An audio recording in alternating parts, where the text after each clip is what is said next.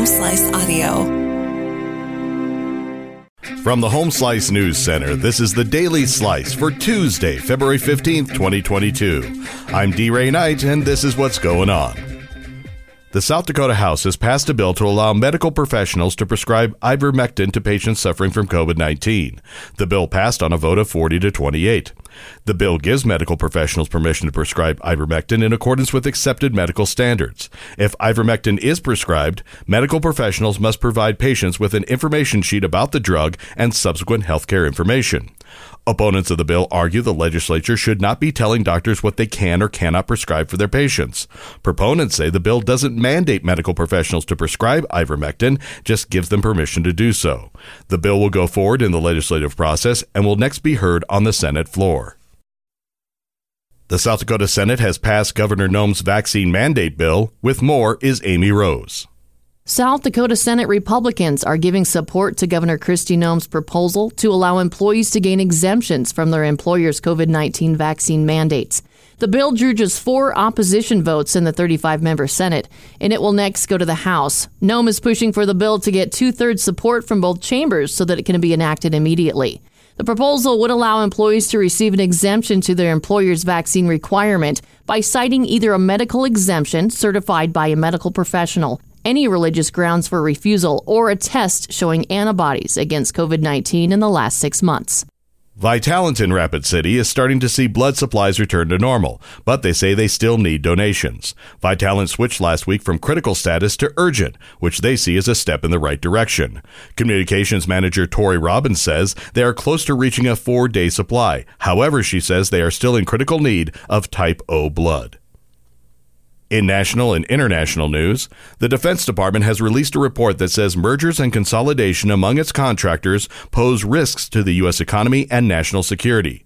Senior Biden administration officials previewed the report ahead of its release today. The report lays out steps to block mergers that run contrary to the Defense Department interests and reduce barriers to entry for new contractors. The report also seeks to strengthen supply chains. The report is part of a broader government effort under President Joe Biden to promote competition within the U.S. economy. Antitrust agencies are already taking steps to block mergers deemed harmful to the national interest.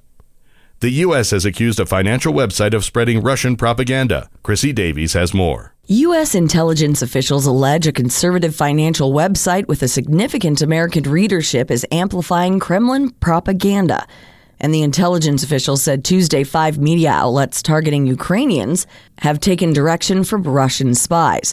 The officials say an English-language financial news site with more than 1.2 million Twitter followers published verbatim articles created by Moscow-controlled media. The officials have not provided documents or underlying evidence of links between Russia and the Zero Hedge website, which has accused the U.S. of fomenting false panic about Ukraine and sharply criticized President Joe Biden.